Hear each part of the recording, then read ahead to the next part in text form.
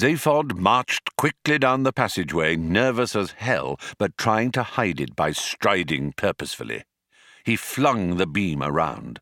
The walls were covered in dark tiles and were cold to the touch, the air thick with decay. "There, what did I tell you?" he said. "An inhabited planet. Magrathea." And he strode on through the dirt and debris that littered the tile floors. At intervals along the walls, the tiles gave way to large mosaics, simple angular patterns in bright colours. Trillian stopped and studied one of them, but could not interpret any sense in them. She called to Zaphod. "Hey, have you any idea what these strange symbols are?" "I think they're just strange symbols of some kind," said Zaphod, hardly glancing back. Trillian shrugged and hurried after him. From time to time, a doorway led either to the left or right into smallish chambers, which Ford discovered to be full of derelict computer equipment. He dragged Zaphod into one to have a look. Trillian followed. "Look," said Ford. "You reckon this is Magrathea?" "Yeah," said Zaphod, "and we heard the voice, right?" "Okay, so I've bought the fact that it's Magrathea, for the moment.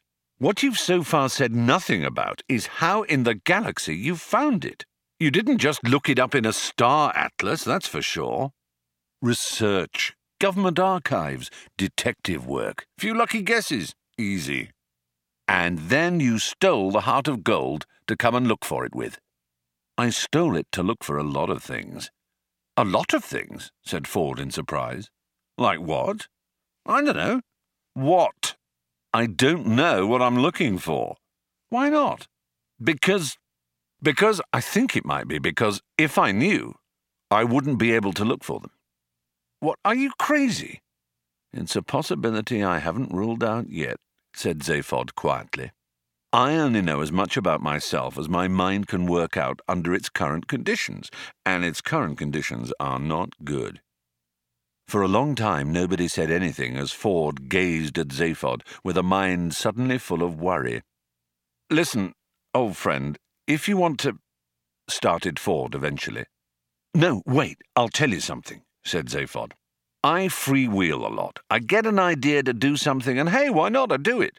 I reckon I'll become president of the galaxy, and it just happens. It's easy. I decide to steal this ship. I decide to look for Magrathea, and it all just happens. Yeah, I work out how it can best be done, right, but it always works out. It's like having a galactic credit card which keeps on working though you never send off the checks. And then, whenever I stop and think, why did I want to do something? How did I work out how to do it? I get a very strong desire just to stop thinking about it, like I have now. It's a big effort to talk about it." Zaphod paused for a while. For a while, there was silence. Then he frowned and said, "Last night I was worrying about this again, about the fact that part of my mind just didn't seem to work properly.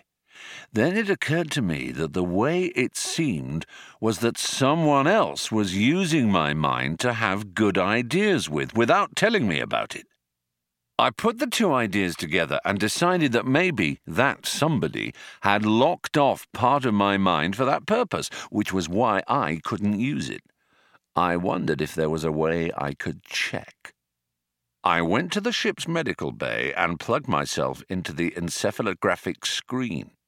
I went through every major screening test on both my heads, all the tests I had to go through under government medical officers before my nomination for presidency could be properly ratified. They showed up nothing. Nothing unexpected, at least.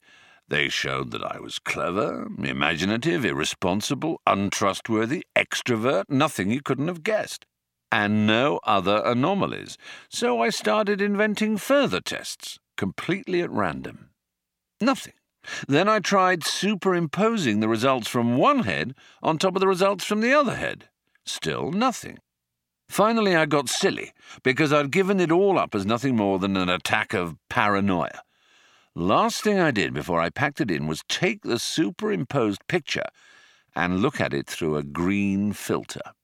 You remember I was always superstitious about the colour green when I was a kid. I always wanted to be a pilot on one of the trading scouts. Ford nodded.